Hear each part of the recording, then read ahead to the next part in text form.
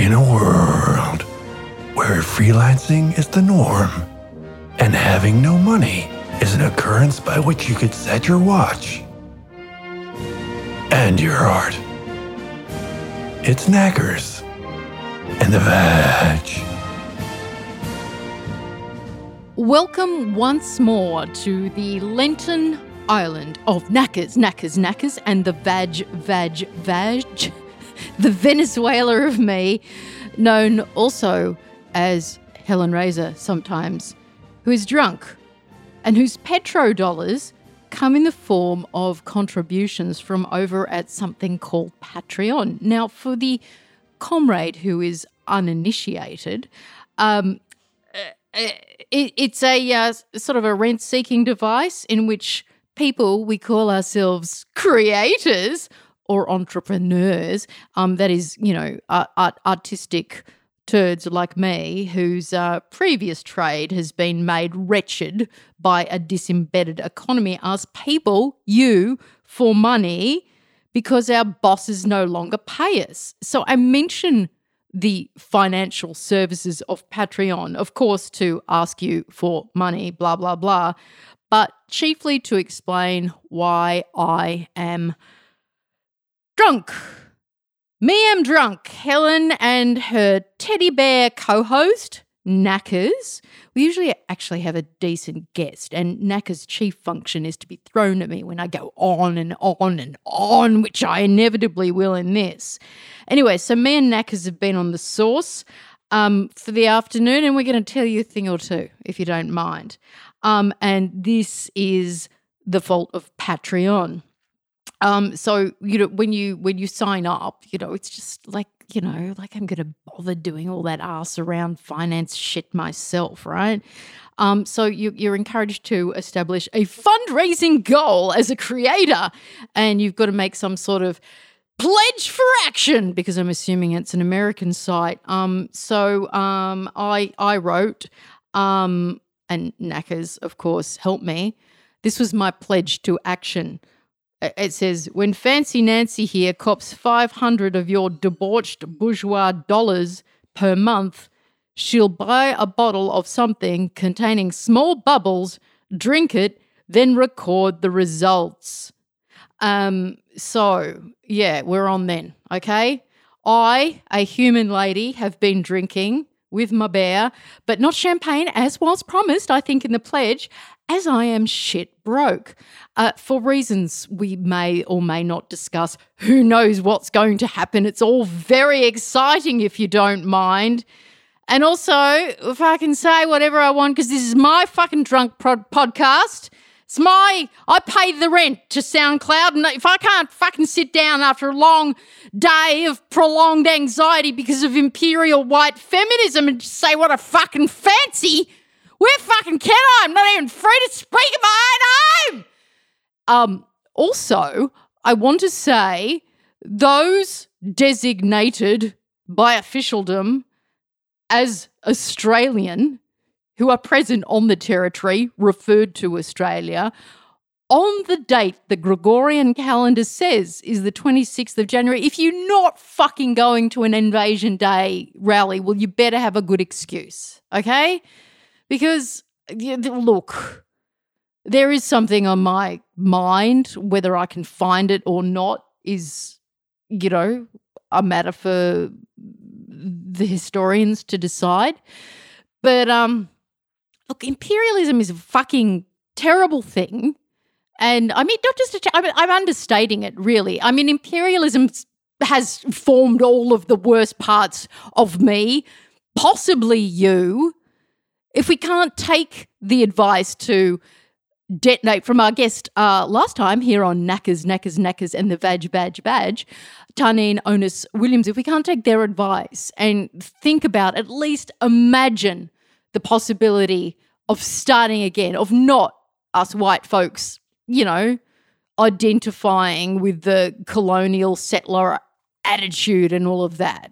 If we can move beyond that, it's not utopian. It's necessary to imagine the possibility of a better future.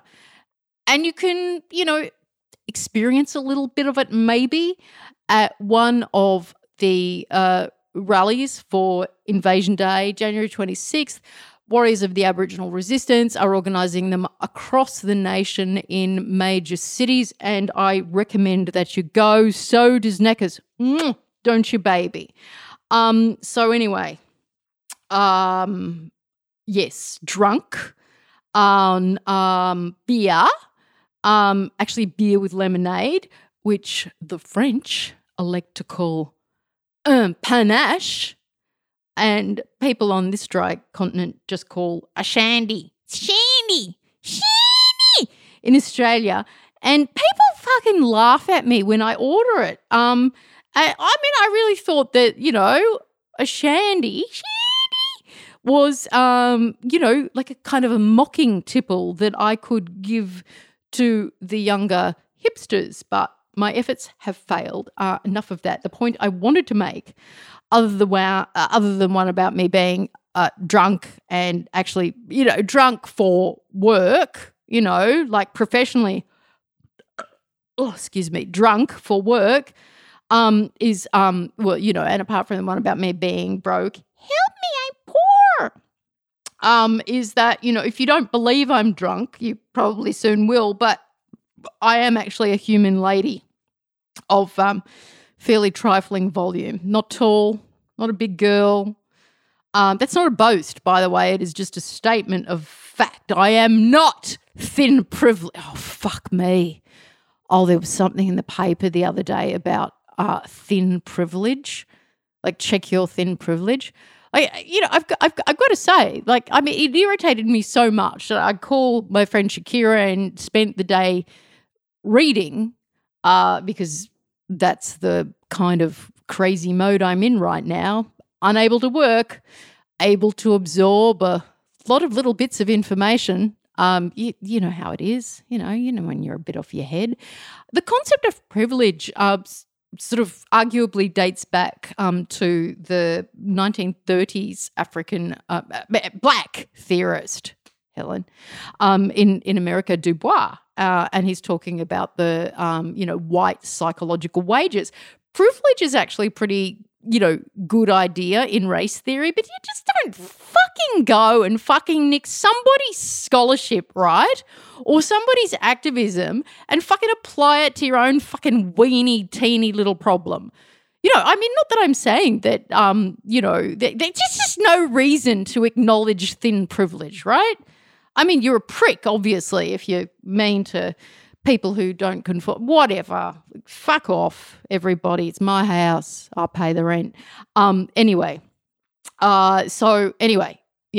drunk. Haven't eaten all day due to the nervy break D, which I've barely referred to at all. I mean, really, I'm a bit fucked up at the moment. We'll get to that. Yeah. I'm going to do a moving personal story against type, despite my opposition to them.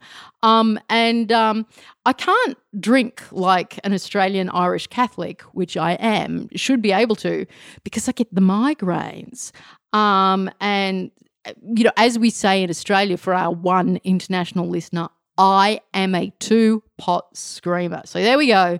Me and little Knackers the bear, drunk, poor, and clearly in some parlor state of mental disorder, and woohoo, won't this be fun? Fortunately or unfortunately, you decide. Choose your own adventure. Fuck me, did you see Bandersnatch? What a tug. Was that Charlie Brooker, whatever his name is?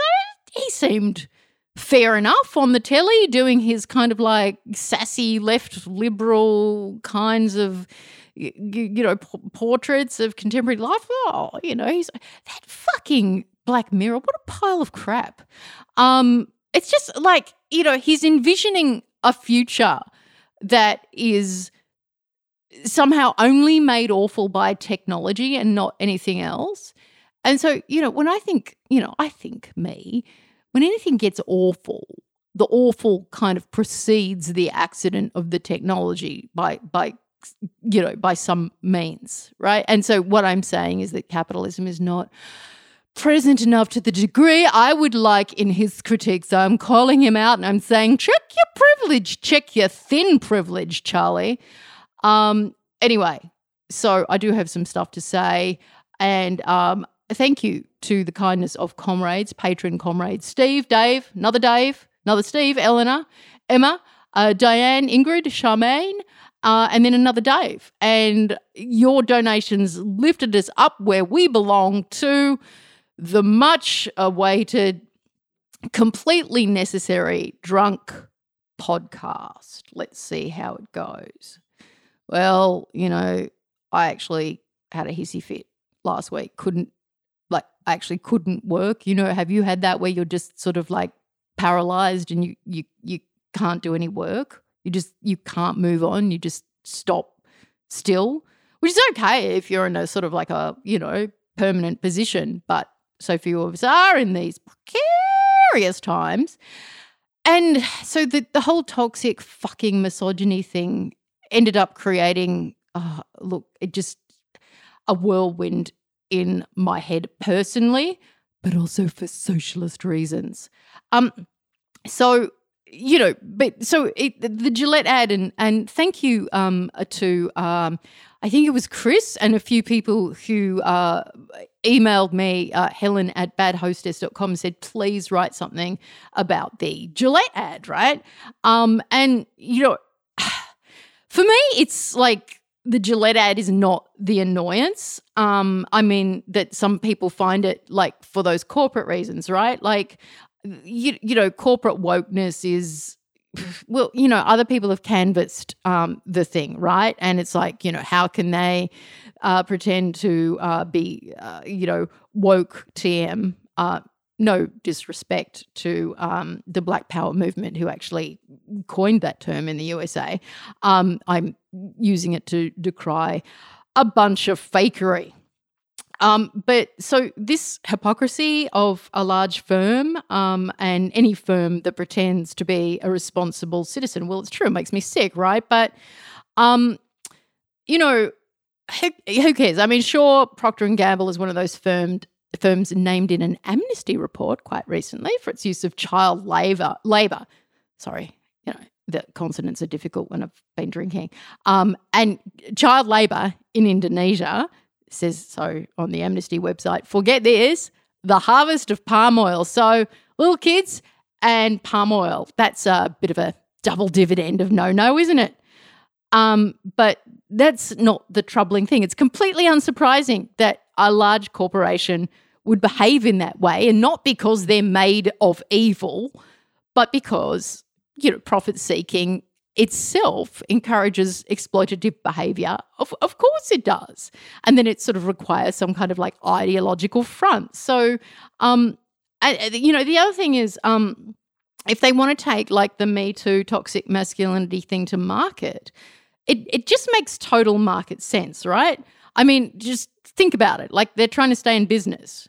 I don't approve, obviously, of business, private property, et cetera, but I mean, it just makes sense. A business wants to stay in business. So what do? They advertise to their white imperial, sort of 1%er, Lena Dunham type daughter, lady feminist, right? And so they're really advertising to women. And as they kind of have before, and it gives Gillette the elite college-educated edge that they've actually sought in previous campaigns, and it may have the effect of convincing all those bearded white millennial men that a clean shave could get them some, by which we mean enthusiastic consent from the I'm with her fucking lady cheer squad, woohoo. But, so whatever, right? I mean, fucking Tim Cook from Apple, right, says that Apple is committed to human rights because, I don't know, they put a rainbow on their page for same-sex marriage or something. I mean, shan't go into it, but I mean, coltan, right? Go fucking look it up, people. Violence is implicit in capitalism, just is. So is hypocrisy, so's putting on a nice face, what the fuck ever. The other thing, though, is that do you give a fuck about the idea of toxic masculinity, right? If I just don't really feel that it was anything worth defending, And I mean, it's just a fucking ludicrous keyword of the week, and fucking some gender hygiene thing that explains like nothing that I'd give a fuck about. But look, even if they sell something good, right? I mean, whatever. They're a corporation, they do that. But I mean, just back to the idea of toxic masculinity, right? It's not an idea worth defending. It's just, I mean, if you think it is, I would encourage you to think it through. Like, what is this idea about this sort of like residual and apparently infectious poison that exists in all men that can only be cured by talking about it and telling other men off, right? But, like whatever. So if those fucking buzzy non-concept hand shandies of liberal feminism who keep on saying, and they write this all the time, how many women must die before we do something? I mean, the only point they're making is that of their own continued employment, right? I mean, of course I don't want fucking women to die. Of course I hate fucking violence against women. I hate it against men too. I mean, but, which is not to diminish it. I mean, the particular violence that aims at, femininity or a woman, I mean, that has a particular character. I'm not denying it. I mean, I'm not denying that it goes on. I mean, for fuck's sake, no. But I mean, you can't just keep saying this, right? When did a corporation tell the truth in advertising? When was that? When do we expect them to? That's the shame, right? That's the shame that anyone expects the corporation to utter their truth, right? And the other thing is, like, feminist causes, white imperial Western feminist causes, have an awfully long history of being awfully shit, right? And they've also got a pretty long history of being able to sell shit, and actually sort of since the birth of public relations. And you may have heard of this dude, Edward Bernays. Actually, Sigmund Freud's nephew went to America and adapted some ideas from Uncle's psychoanalysis, but not in order to understand people better, but in order to manipulate them better. So he used some of Freud's great insights. And I will say, if you're all like, Freud, because that's the way, the man's work is often treated. They say he was just some cock-obsessed, toxic masculine doctor. Not true. He was the man who gave the West a little bit of an insight into itself, and particularly toward the beginning of the 20th century, where he said we had an unconscious mind and that we were driven by irrational forces. And irrational forces and irrational memories do drive human desire and behaviour. So it wasn't all about, being a cock jockey and hating women. It really wasn't. So in 1928, Freud's nephew did this in the US. So he persuaded women, particularly to those sort of Lena Dunham flapper types, women itching for their suffrage, which was chiefly, overwhelmingly a group of well-to-do women. That movie Suffragette, where it purported to fucking represent working class women. It fucking didn't. They didn't give a fuck about the working class, those bitches. And Emmeline Pankhurst is an imperialist turd. She really is. Good offspring though. And so, so they were suffragettes or whatever they were called in America. And so Bernays convinced them to smoke during their marches for his campaign, which he'd called the Torches of Victory. So at the time, it was actually forbidden for the ladies to smoke. So he gave the leaders, the sort of the Lena Dunham, Hillary types of the day, the women who wanted the privilege of the most privileged men, not the women who many socialist women said, fuck the vote, we want something better. I'm with them. And so he gave them all ciggies, and he convinced them to hold them up in the air as though they were illuminating the progress for women, right? So it's easy in retrospect to see that this was a false light because we don't. Oh, I need a beer. Excuse me. Once you start, I better not part the whiskers though, because that first pee, it's you just can't stop after that, can you? You know what I mean? I'm not very good at drink anyway. So yeah, what was I saying? Torches of victory, right? So it's easy to see that this was, sort of like false illumination.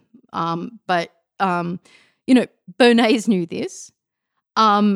And remember that feminism of the white imperial sort, which is the dominant sort, is still kind of being led this way. I'm not convinced whether they know or they don't know, or they're both cynical and naive about it at once. But, it's interesting, right? You can read your Lindy or your Jessica or your Brinley or your Becky or your fucking Clementine, right? And, if you want to feel inspired by strong women saying things, go for it. I will say that mostly they do rage and anger quite well. Big fan of rage and anger. But unfortunately, it's sort of the only thing they've got going, right? They're like the sort of like the sassy rage squad for Empire. They're, whitewashing themselves really, even if they don't know they are.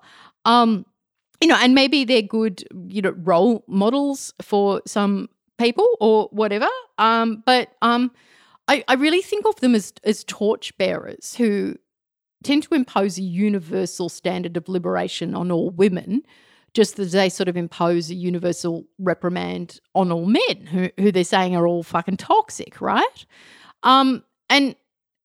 Just from a cross-cultural sense, right? That it's absurd. It's not very transnational to say your men behave just like ours. I mean, what does that say? Other than you have the mind of a fucking 19th century imperial anthropologist. So they don't see their own standard of life, right? Because this is what we call ideology, which is, how do we explain ideology? The way one imagines they stand in relation to power, in relation to the ruling class. And so you read a lot of these feminists and really they don't have any objections to the ruling class. They're actually big fans of it. They love war and, like if Hillary goes to war, it's awesome, right? Hey, cool. Like rape Colonel Gaddafi to death with a bayonet, which is actually what happened, but she's just doing what the men are. So it's just this perverse kind of like liberal equality. My privilege is your privilege and, whatever. And these girls, they might, and boys, they might use correct language and they might praise diversity and stuff. And hey, they love a selfie with a diverse figure, don't they? But what they don't do is question the terms of the society, of the social conditions that benefit them, right? Or believe that they can. Like, I'm not saying that, like, I haven't or don't benefit from, the state or the market. I mean, of course I do. But, we're not on friendly terms. I don't give it a big fucking hug. So,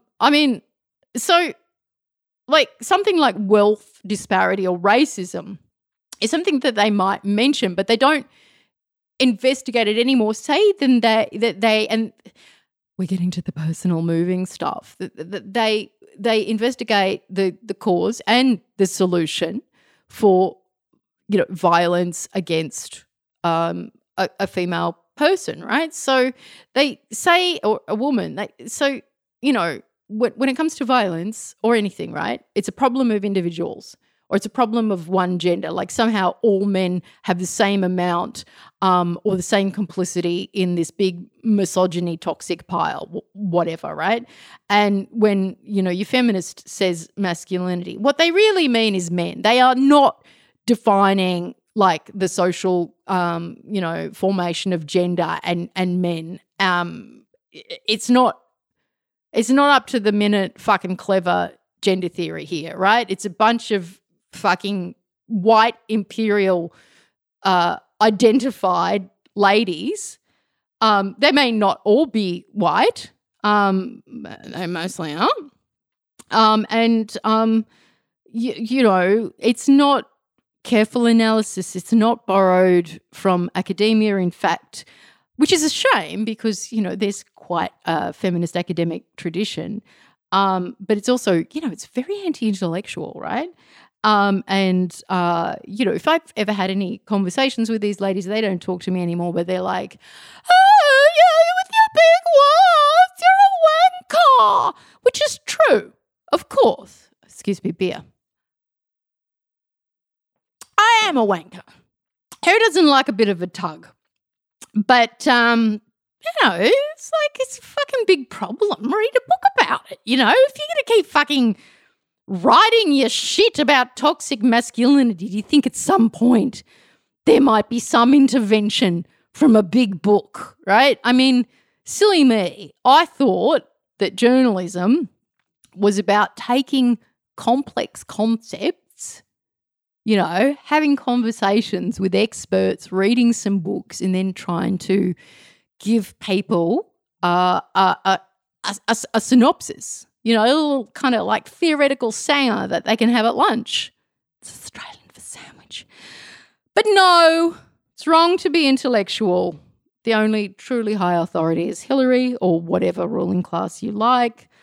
And the cure, right, for everything is to raise awareness and educate, right? And this is the urgent work of every liberal, really. You know, we just need to reason with people or chuck them out as deplorables if they don't understand.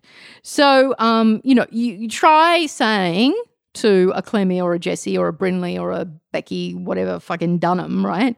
I think you're ignoring the reality of whatever situation. Say, women not having anywhere really to go when they've been bashed by their partners. And I think maybe, you know, the idea of the deep alienation and underemployment felt by men who have been constituted as breadwinners, that may not exactly help. It doesn't excuse at all, but it may explain the acts of violence or hyperviolence in which they engage. You know, I mean, is this not worth thinking about, right? And, you know, they would just, you know, say that, well, you know, they would just say that you're wrong, right? They'll just say, how many women have to die before you stop excusing men? As if they have some fucking genius, that refusal to read anything, like happy to absolutely steal a concept like toxic masculinity and repurpose it. I mean, you know, not that there's anything wrong with, you know, appropriating the work of the academy, but it was actually called, you know, hegemonic masculinity, which is something quite different, right? And it was something that was focused on particularly, you know, hyper-violent groups of outcasts. I mean, you may as well call it sort of like I mean, hegemonic violence or whatever.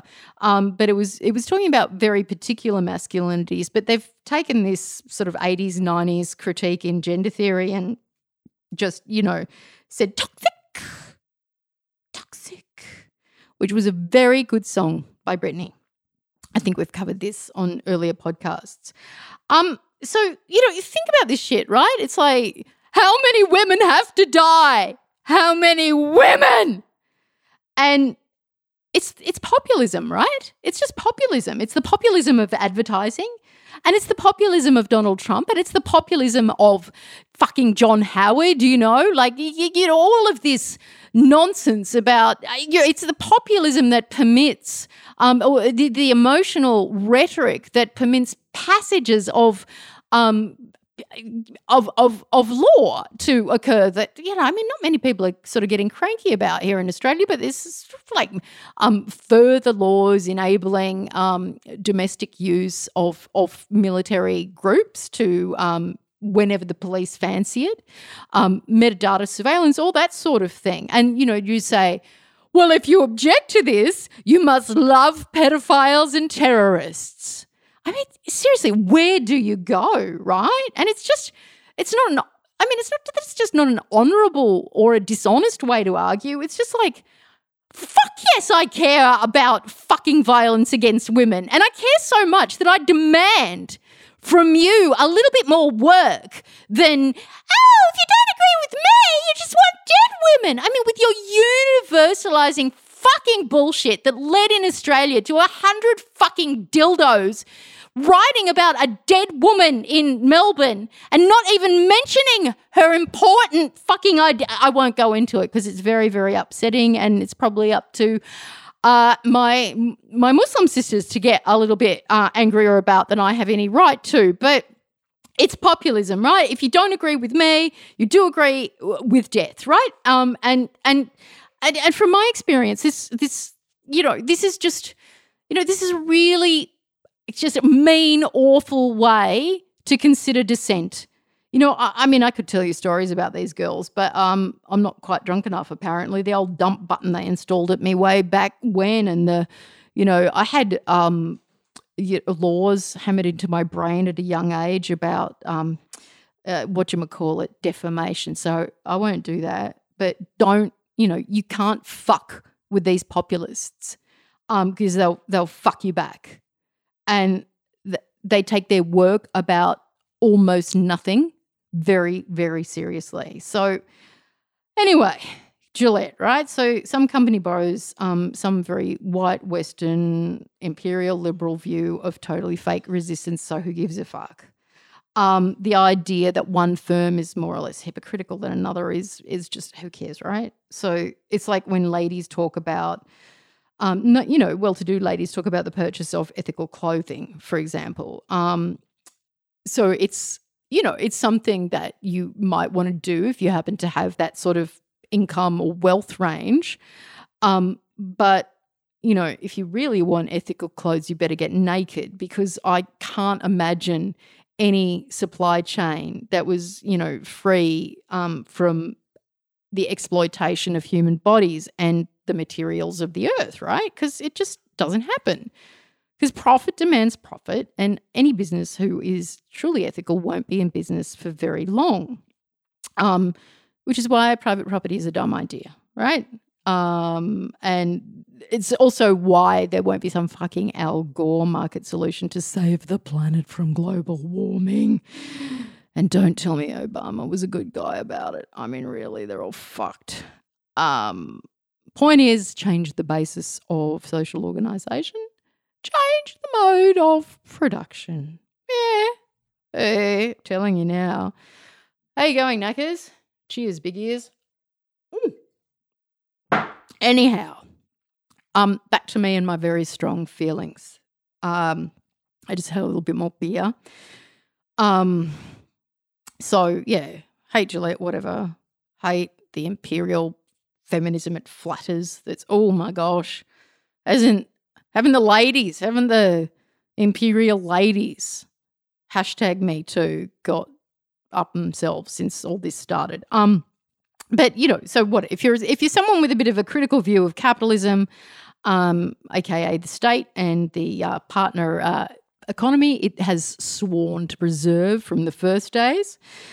It's not hard to see why companies just can't be ethical. We shouldn't expect them to.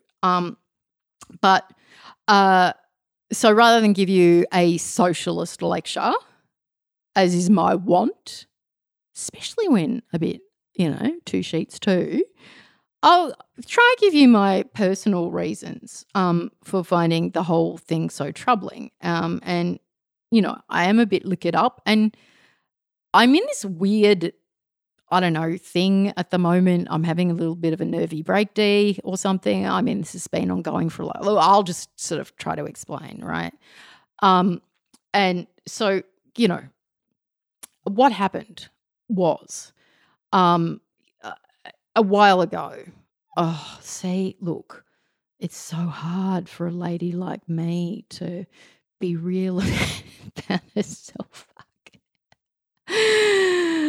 Oh, dearie me. Where was I? I was telling you my moving story, right? Like I have said, haven't I, that I hate kind of like, you know, like the personal story and shit, and how it stands in, and how for like actual politics and you know the deal. But so, but my thought, if you can call it that, woohoo, is, look, I have a particular revulsion for permitting the sort of, you know, the firm, the Gillette Corporation, you know, to have the voice, you know, the free speech that Citizens United guaranteed it, because this experience tallies with my real conditions of life, right? So let's do it to it, comrades, shall we? Helen's moving personal story. So, you know, I have a bit of the mental illness, or the poor mental wellness, or the suboptimal mental health, or whatever the official destigmatizing deodorant is for people who are a bit gaga and just can't fucking cope, right? So the official diagnosis I have is post-traumatic stress disorder. And I acquired this thing 20 years ago because I was at work and there was a bloke, didn't know him. Not that that matters at all, but, you know, just to give you my own private context, I actually think it's more frightening if somebody you do know stalks you.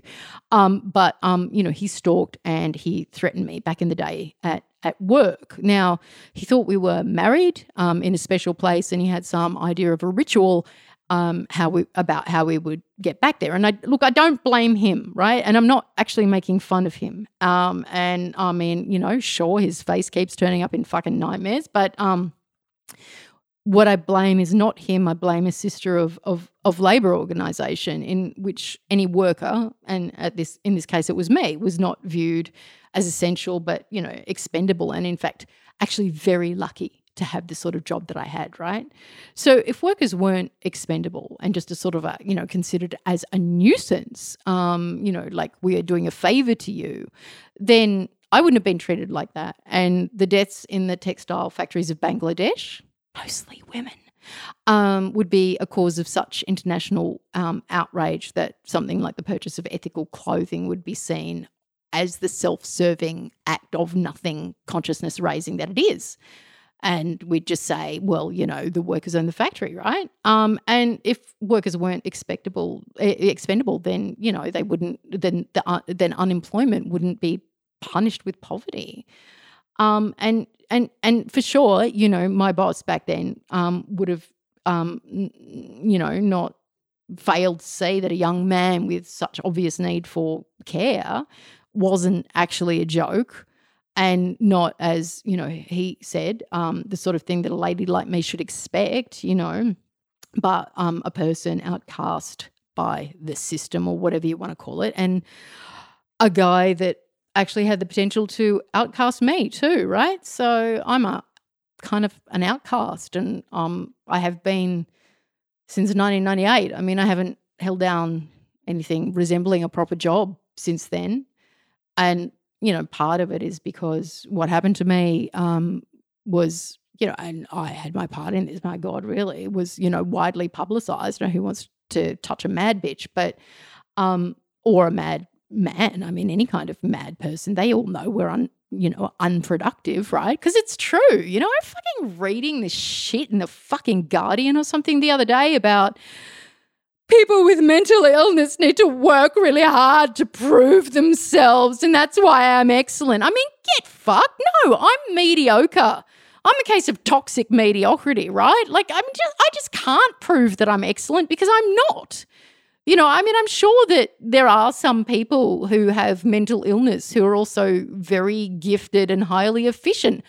Most of us are not, right? And anyway, not the point. So back to my moving story, which I'm not telling you to, you know, do poor little me or anything, but I'm more saying, well, this is the, you know, the real kind of like hot poker of life that poked me in the eye and made me see something, right? So, and I, you know, so I'm sort of an outcast because I can't deal with the effects of which are called PTSD of being pursued by a bloke who is under the impression that he and I are married, and he will apparently do anything, including, escaping from hospitalisation in a high dependency unit to come and see me, right? It was really fucking freaky.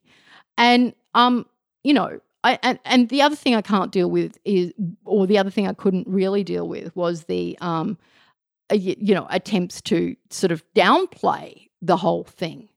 That was difficult too. And bosses would say some awful shit. I mean, I've got this whole file of things that I sort of should probably burn, but better not. But, there was one bloke and he said to me something like, "Why don't you fuck him? That'll send him off in a hurry." This was actually, a manager. And I mean, I don't say that to shock you. I mean, unless you have worked in nice places all your life, right? Or, you have been very lucky. That's the sort of thing that people say, right? I mean, maybe not so much now anymore. But the point is, right, just the way that all of this is now construed in the present, like my situation would be construed in the present as one of pure sexism. And the thing that really sort of, no, I won't go into that. There's been women in similar situations that I've seen in public saying, having kind of like, because I was a bit famous at the time, sort of having the stalker and sort of saying that this is a part of Me Too awareness, right? But it's actually much more than that. So anyway, my story goes on, right? Forget the bawdy workplace humor, right? Didn't fucking help. But the bloke came back. I returned to the same employer 10 years later, and he actually wanted to kill me this time. I didn't see him in the flesh as I had previously, but I did read the words that he'd left apparently all over the corporation's online message boards. And I spent weeks and weeks on the phone, like just trying to convince various, webmasters to remove these threats and whatnot. And it was, it was like, oh, why should we do this? I was like, oh, you have to go through the same story because this is a man who blah, blah, blah, blah, blah. And by the way, do you really think death threats are a good thing on the corporation website? Anyway, I'd lost the gig by that time because apparently I'd never had it in the first place. Welcome to neoliberalism. So the situation is that I needed to see a shrink about a bloke who wanted to murder me. Tough luck.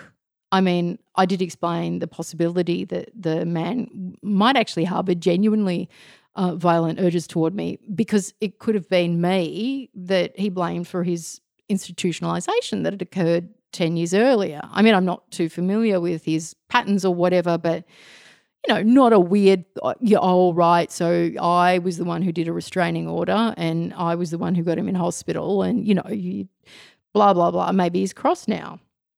So, is this a story of sexism? Well, yes, in part. Is this a story that can be solved by Me Too and us all sharing stories and letting go of toxic masculinity? Well, no.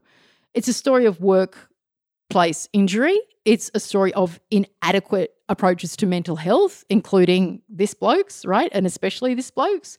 It's a story about social conditions that court and create poor mental health conditions. And it's the story of neoliberalism's approach to workers in the West, as, and they've never been good in the global South, have they? Where, colonisation continues under the name of fucking globalisation, like that's a thing to celebrate. Fuck me. Stop using the word global like it's fun, you dicks. So it is a story about sexism and it is something that is addressed by Me Too, but only a tiny part of it, right? So you could take all the sexism out of the story and it'd still be the same old shit. And you could say, me too, until you're as blue in the face as Hillary's pantsuit, right? And, boys will, still be sent to the shadow lands to live with the mental distress produced by empire. And women would still face the same unsafe conditions at work, and so would men, and violence would still have its place. This is the violence of the employer or against the employee, of the machines of profit, whether they're state or private, against the workers, right? Like, so few people benefit, a lot of people get fucking hurt. And so, like, I absolutely concede that my experience is not the worst, right? I know, believe me, that 20 years, and that's what I'm talking about. I mean, although they were refreshed 10 years ago, it seems a bit too long for PTSD symptoms to continue. And it's absolutely not as though I went to war.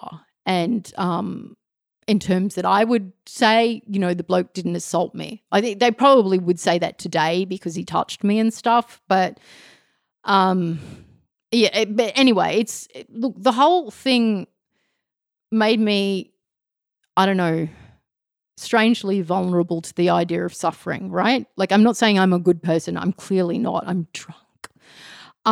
But what happens is I get a sniff of the pain that is produced or can be produced in similar or analogous conditions, and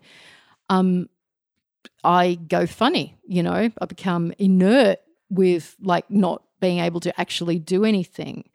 Or sometimes I do stuff as well, but when I really get paralyzed and when I have really got paralyzed the worst, and when the PTSD started really buzzing again, which was about when the Me Too hive mind formed, right? And I absolutely do understand that it feels like liberation to tell a story of abuse. And, I told people about my pain, goodness knows at the time.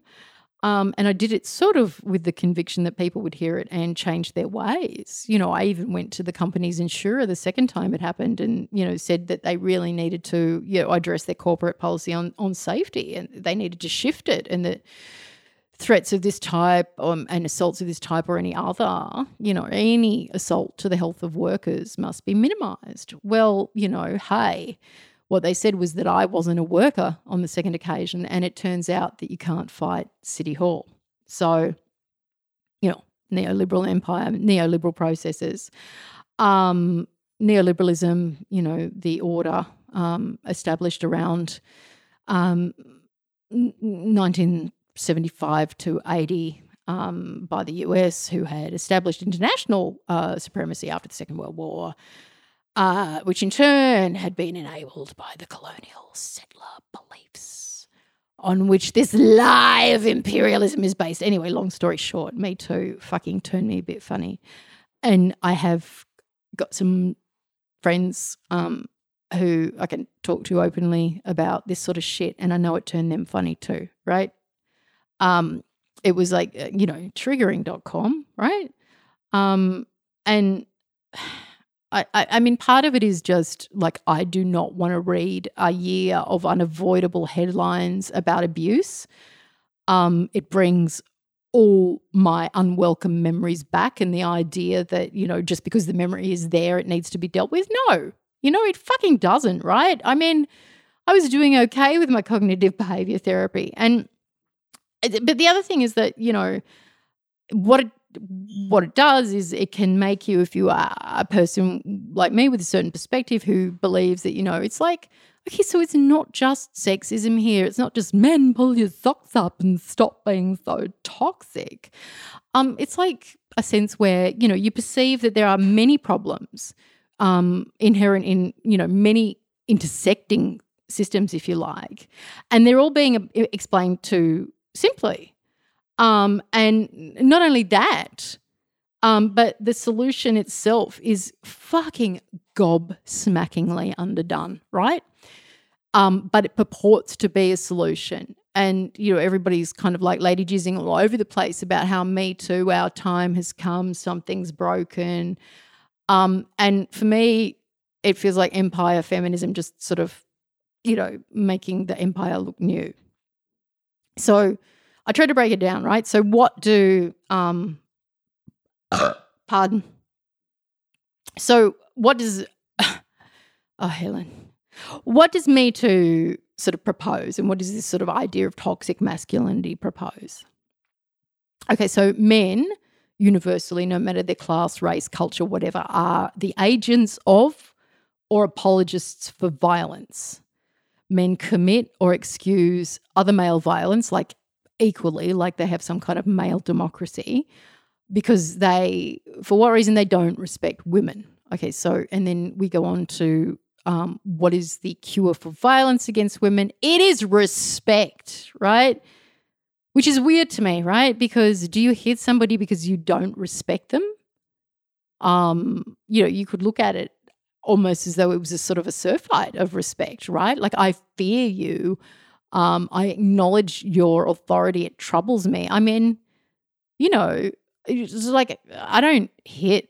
This is not a boast. It is just a statement of fact. I am a small, blind lady, legally blind. And hitting is not a thing that I do. No one taught me.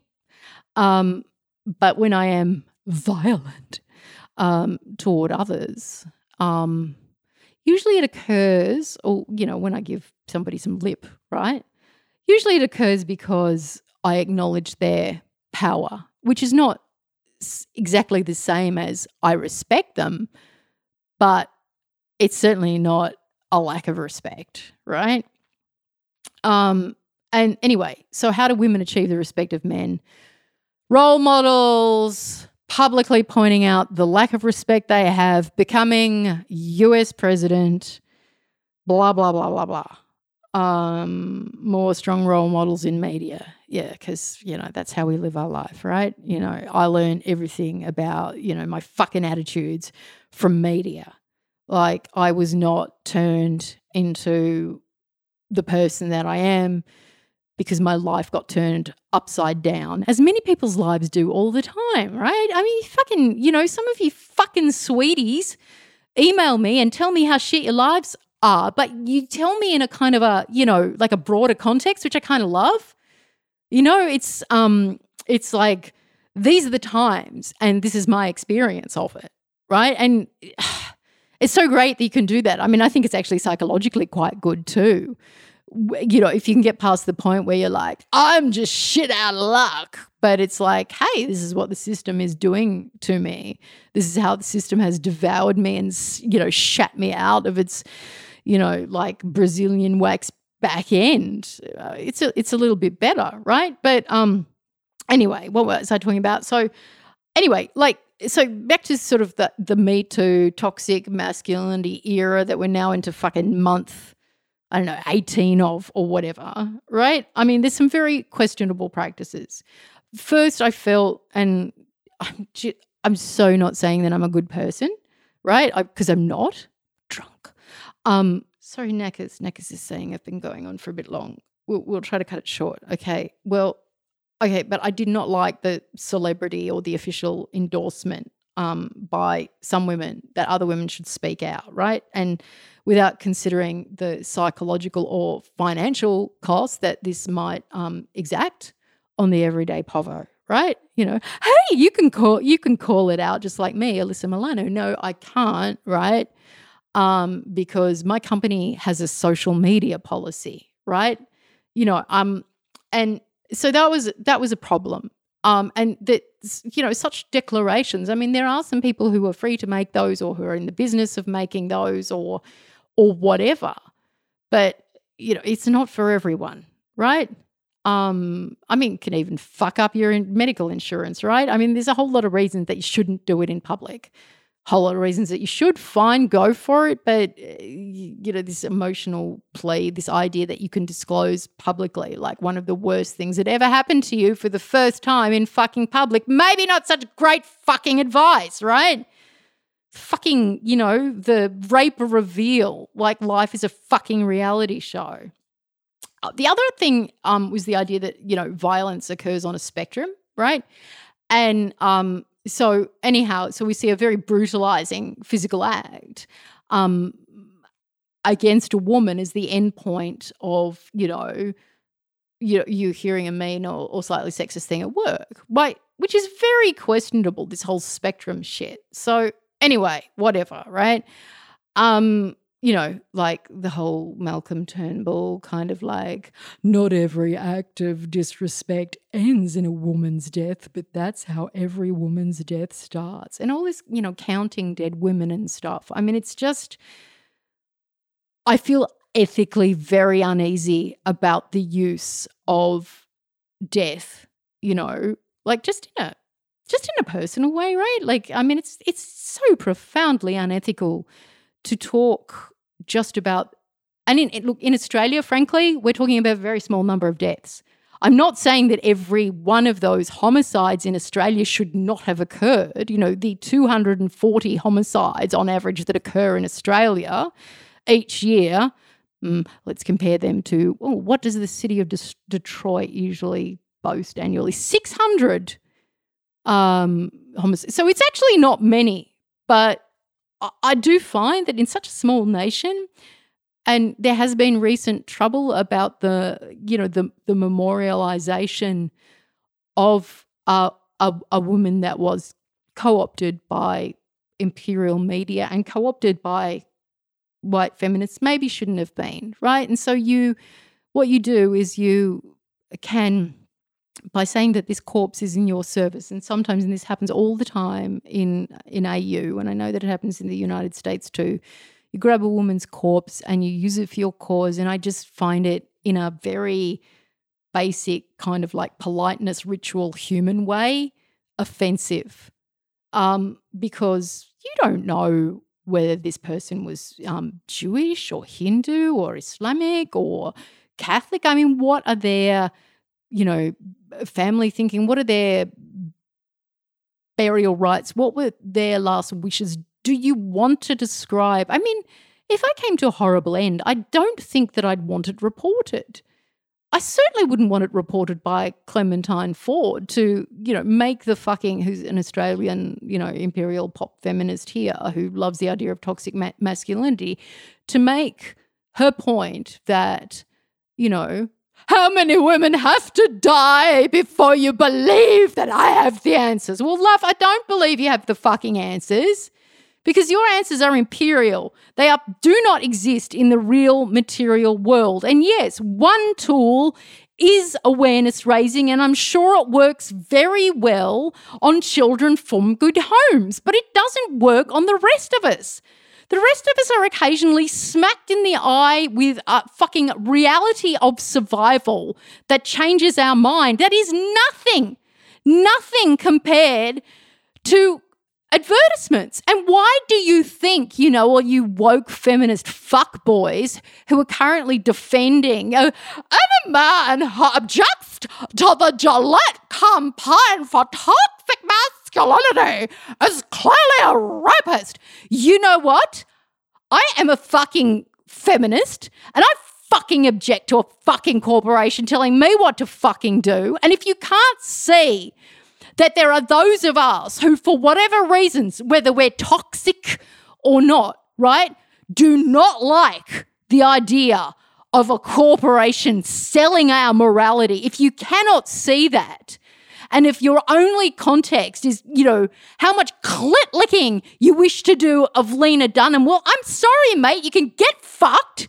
But before you do that, read a bit of Marx. I think that perhaps that it's time for Nana to go. What do you think? Knackers, my little bear, gender fluid bear, tells me so. Let's say goodbye. This was my drunk podcast. I won't do it again. I will say that the imperial feminism of the West doesn't resist a thing but inconvenience to ruling class women. And I will say that calling out the problem is like, as though we're at all sort of like private school debate club,